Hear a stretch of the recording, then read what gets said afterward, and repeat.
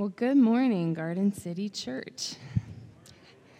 That was a good response. Happy second Sunday of Advent. I know that a lot of us know each other, but for anybody that I haven't yet gotten to meet, excuse me, I'm very sorry. I'm Julia Allan. I have been here at Garden City from the beginning, and my husband, Dennis, is one of the pastors here. And we live less than half a mile down the road that way with our 5 kids and our dog, Honey. My usual role here at Garden City is co-leading our kids' ministry and writing our kids' church curriculum. So you will usually find me back that direction with all of the small, noisy, very energetic people. And outside Garden City, I am also a physician assistant at a local community pediatric practice. So you could say that I spend a lot of time around kids. And honestly, I find kids to be pretty amazing people to spend time with. But I am also very, very thankful for this, to be in this space with you today. It's always a comfort to me to look out and to see familiar faces of those of you who've been here with us in this community for a while. Some folks I've known for a very long time. But I also want to make sure to welcome anybody who's maybe here with us for the first time or who hasn't been here all that much. We're really thankful you're here. I know churches are always supposed to say that, but we really are thankful you're here. I know that it is not easy to walk into a new church. It's not a simple thing to show up in a new space with unfamiliar people. And I mean, if we're honest, a lot of us bring some hurt and some wounds and some triggers from church and church environments. So I know it's not simple to hold on to the hope of Jesus when you have some hurt. So I just want to say thank you for having the courage to show up. We're really, really glad that you're here. And our hope is that in this place, we will all feel free and safe to come exactly as we are and to enter into the presence of God together. Because this is surely not the only place where God's Spirit is, but we do believe that He's here among us, and that no matter where we've come from, what we've experienced, how we bring ourselves today, our hope is that we will be able to step into the presence of God and experience the healing and the transformation that is here, that's available in the presence of Jesus, and that we can all experience that tangibly together. So, because honestly, I think we all need God with us, don't we?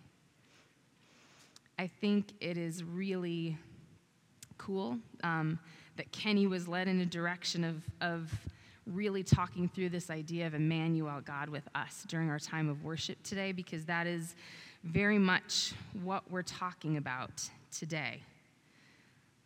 I know that I feel pretty desperate to really know that God is with us. And I wonder if any of you could identify with that. The virgin will conceive and give birth to a son, and they will call him Emmanuel, which means God with us. That's from Matthew 1:22 through 23. This morning, we are going to spend some time reading a story that probably most of us have heard a whole bunch of times before. It's the story of Emmanuel. It's the story of how God came to be with us. And I know that sometimes when we've heard a story over and over again, it can kind of turn into white noise. We're so familiar with it that it's just kind of going on in the background, and we know it's there, but it's familiar enough that we don't really have to pay that close attention to it because we already know how the story goes. But when Emmanuel came into the world, when he left the perfection and the beauty and the wholeness that he experienced continuously in the presence of the Father, and he came down into this messy space of humanity with people just like us, I think it's worth remembering that he came into a particular time and a particular place amongst a particular people And he entered into a time of deep need and deep darkness into a people that were desperately in need of hope. And we're going to talk through some of that today, the circumstances of his birth and what exactly he was entering into in that time. But I have a question for us to just kind of process in the background before we begin. If Jesus entered into this time, this place, how would we tell the story? When we read Luke's gospel or Matthew's gospel, there's some setup there. Matthew starts with this whole genealogy. Luke starts to talk to us about the different people and the systems and the rulers in place. But what context would we offer today about the world that we are living in? Its struggles and its griefs, its brokenness and need, the lies we believe that keep us in bondage, the forces of injustice and oppression that ignore the image of God in people that he made. What things would we point to that bring us to our knees, that bring to the surface our awareness of our need?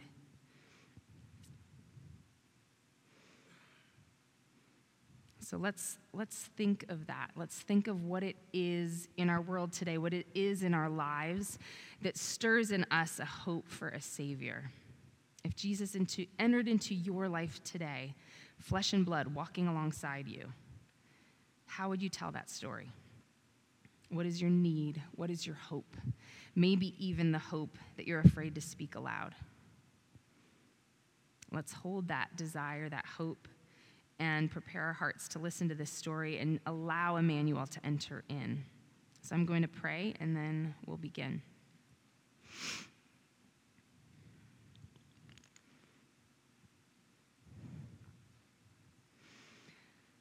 Father, we thank you for the gift of your presence. We thank you that we do live in a time where Emmanuel already dwells among us. God, forgive us for the ways that we neglect that presence or forget it. Build us up. Give us courage. Help us to sit in the presence of your grace and your mercy and be reminded that no matter how we come here today, that your presence is here, that you want to be with us. God, just speak your truth through the words I say today. Meet us here. We love you, Father. In your name we pray. Amen. So, this is the story of the birth of a king, a Messiah. But it's not exactly the story we might expect. It's not exactly the story that fits our cultural understanding of kingship, power, authority, rule, influence. It's the story, though, that God wrote for his entrance into humanity. It's the story God wrote for the birth of his son. So let's read this together from Luke 2, 1 through 7. I think it'll be on the screens, and you can read it in your Bibles or on your phones or whatever you've got. And let's just consider what God might open our eyes to today through this story. In those days, Caesar Augustus issued a decree that a census should be taken of the entire Roman world. This was the first census that took place while Quirinius was governor of Syria. And everyone went to their own town to register. So Joseph also went up from the town of Nazareth in Galilee to Judea, to Bethlehem, the town of David, because he belonged to the house and line of David. He went there to register with Mary, who was pledged to be married to him and was expecting a child. While they were there, the time came for the baby to be born, and she gave birth to her firstborn, a son. She wrapped him in cloths and placed him in a manger, because there was no guest room available for them. Now, through the first 2 chapters of Luke's gospel, he is setting the scene for the entrance of Emmanuel.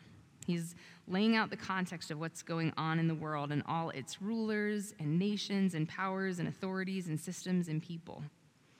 And he's describing it all in a pretty straightforward, non-dramatic, just the facts kind of emotional way, right? To modern readers like us, we read that, and it all might just sound on the surface to not really mean much of anything. But to a first century reader, there's so much depth and richness in what Luke is describing here. So let's try to understand it a little bit the way that an early reader of the text would have. In these first few verses that we just read, he starts right off by drawing this really stark and profound context between two rulers, two kings, that early readers of this text would have immediately recognized and understood. When he starts, in those days, Caesar Augustus issued a decree that a census should be taken of the entire Roman world. He's highlighting one of these rulers from the outset. Now, I just read that in the NIV, but it's interesting that several translations of the Bible, they don't specify Roman. They use phrases like all the world should be registered, or a census should be taken of the entire inhabited earth. Because Caesar Augustus, he was not technically the ruler of the whole world, but he might as well have been. Because the Roman Empire in this time was so extensive and so dominant that he was the most absolute, preeminent ruler and authority known by the vast majority of people in the time and place into which Jesus was born. In their book, The First Days of Jesus, the authors Andreas Kostenberger and Alexander Stewart explain it this way.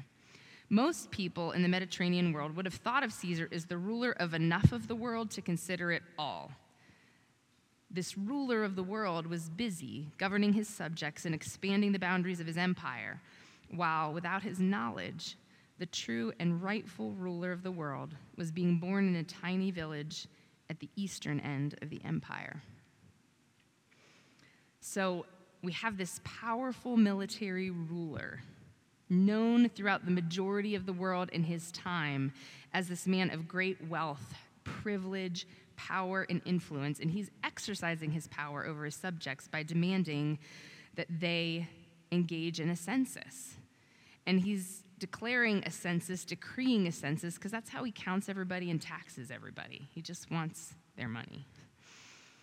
And there's another thing to understand about the context of this Roman emperor and the people under his rule.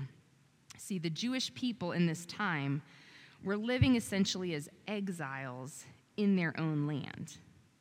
They were not living as people free to follow their own religious laws and customs. They were living as people dominated and oppressed by this Roman occupying force. Caesar's rule was characterized by domination, control, oppression, injustice, and even violence. The Jewish people at that time lived with this awareness of this distant promise of God to send a Savior who would bring the restoration of Israel, who would bring healing and hope to their land. But they were living in the middle of this darkness that made it really difficult to hope for that promise to be made reality. And then we've got Mary and Joseph from Nazareth.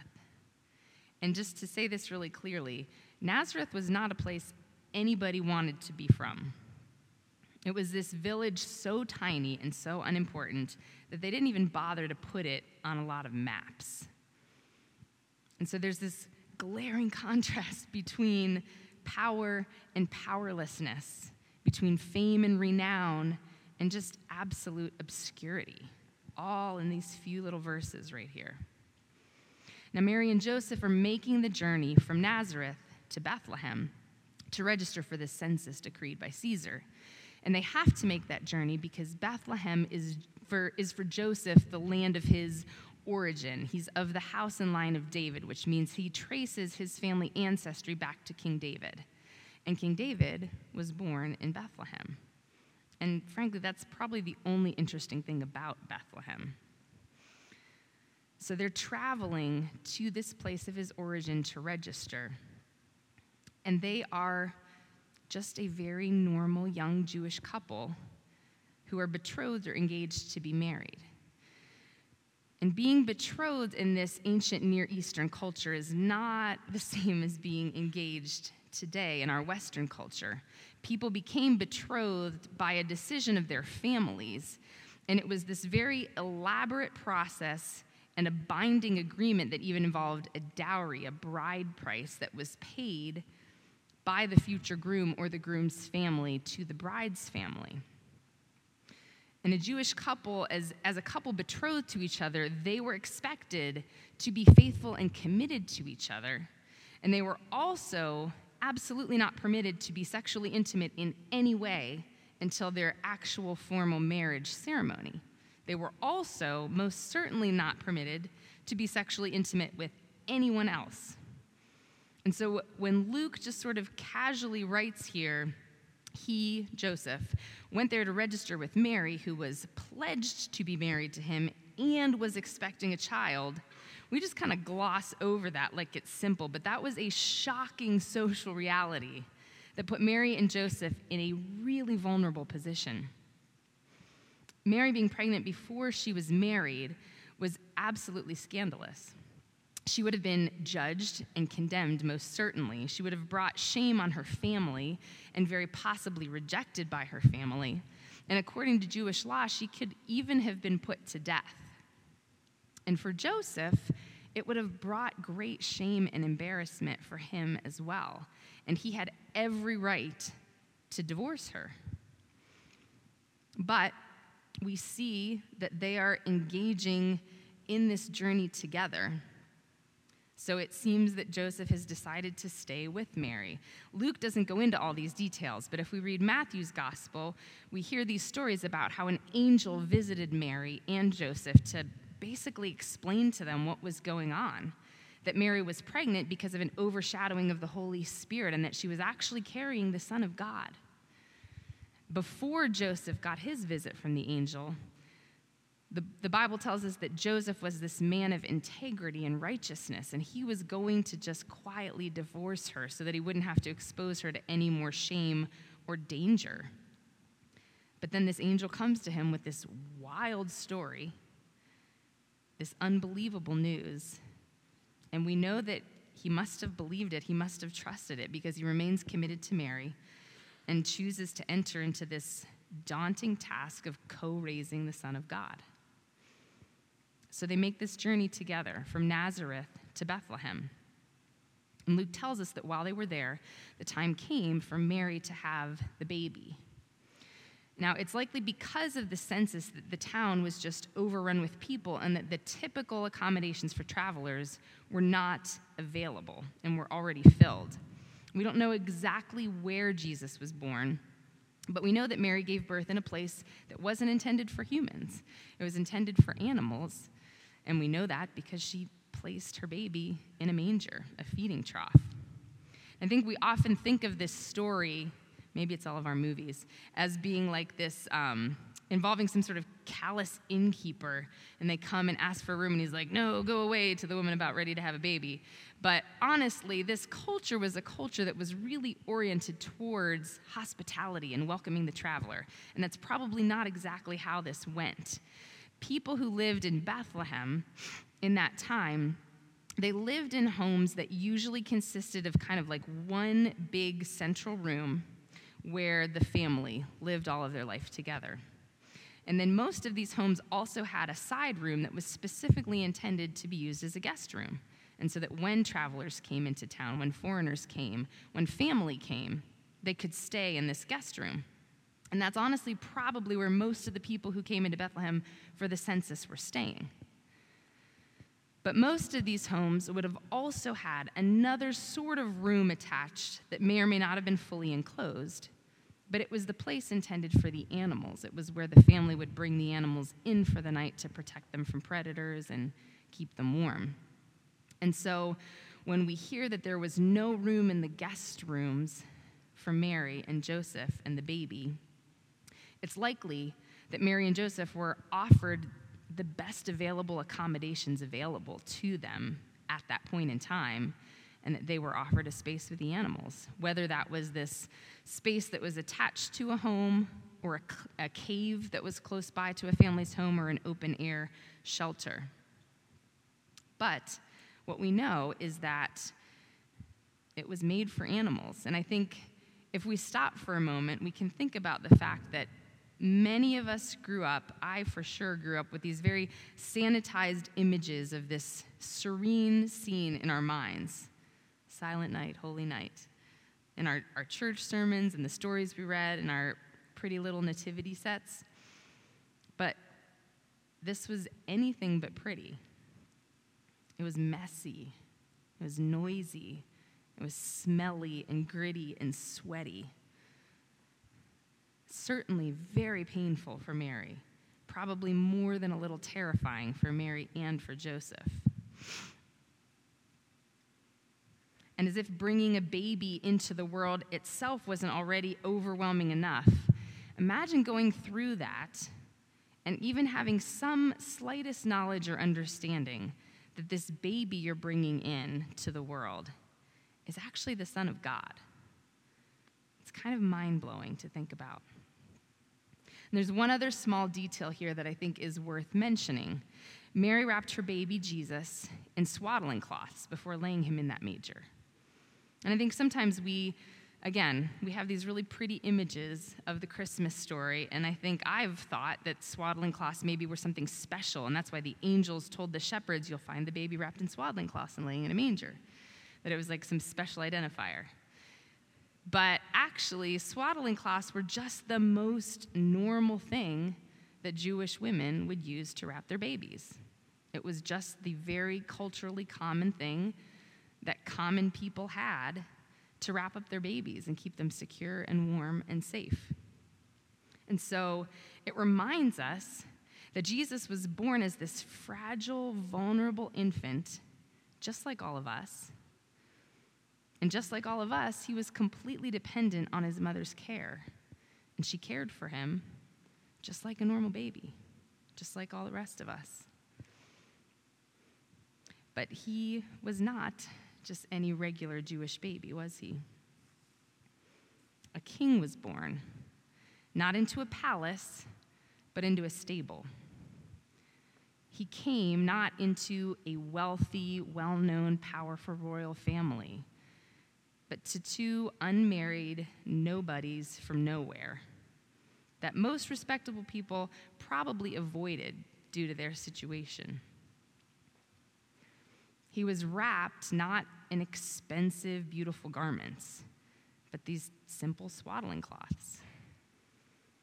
He spent his first night not surrounded by luxury and servants, but in dirt and straw, surrounded by animals. His birth wasn't announced to an entire kingdom with trumpets and fanfare, but to this group of socially outcast shepherds on a hillside by a sky full of angels. It's pretty staggering, isn't it? It's pretty ridiculous. It's hard to wrap our minds around the magnificent humility of all of it.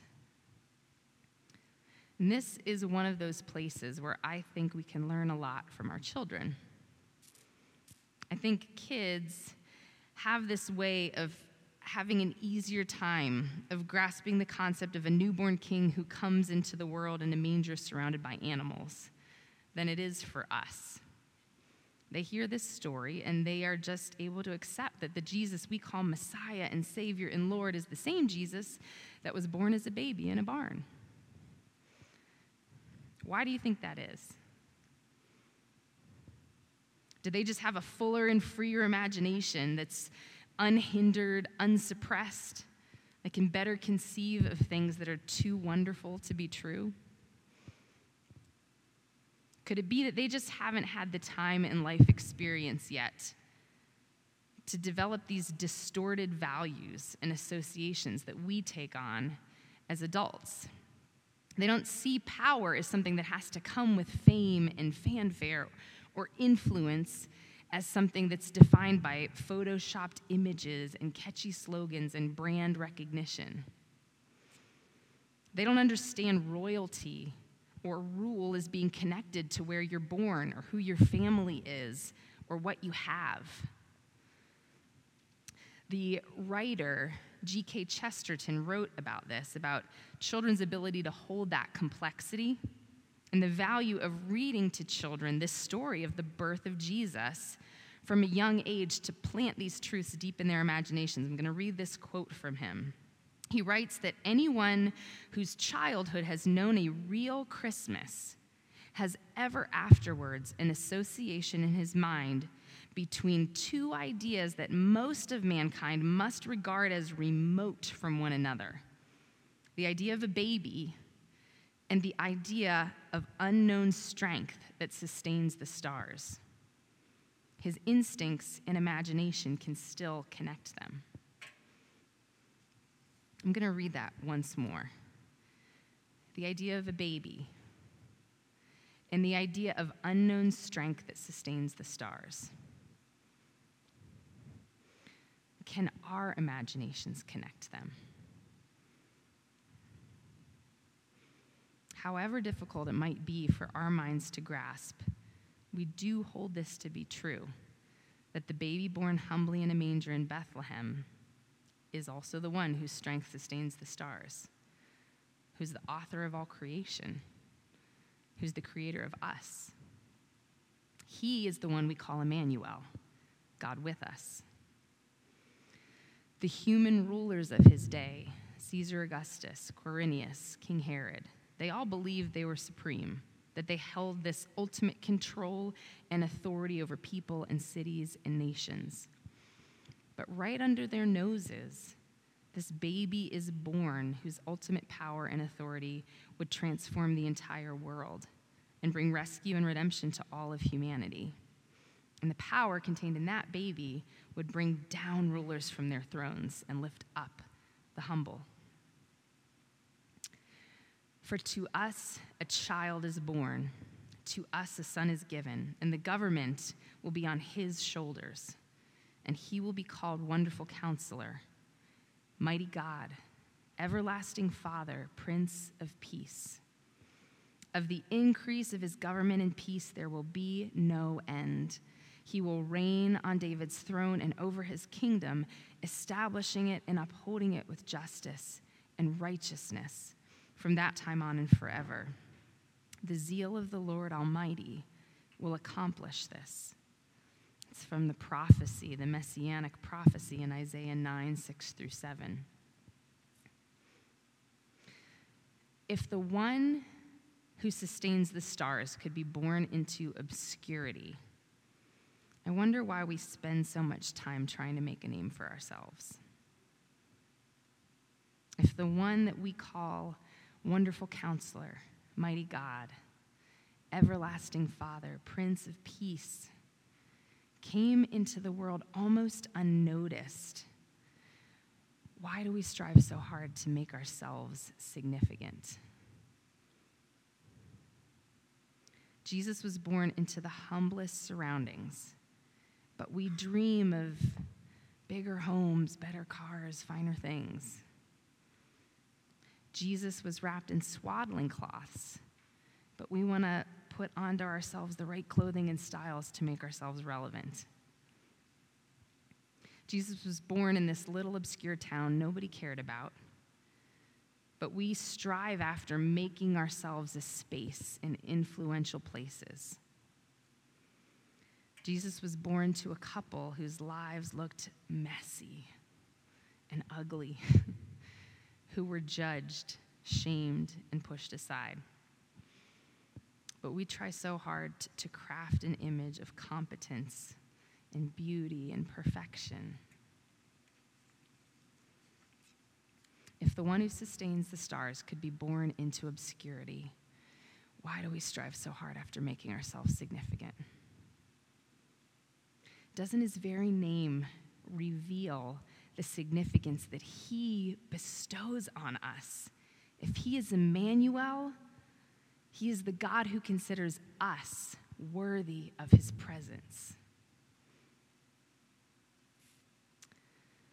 Let this Advent season be an opportunity for us to slow and quiet ourselves, to reflect and look at our own lives, at our own hearts, and ask ourselves this question: what is my need?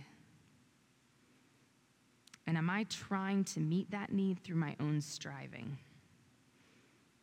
Do I really believe that Emmanuel calls me beloved and considers me worthy of his presence? And do I really believe that a baby born in Bethlehem holds the strength to sustain the stars, to carry the burdens of my heart, to meet me, to meet all of us in our places of need and lead us out into hope and restoration? Let's pray.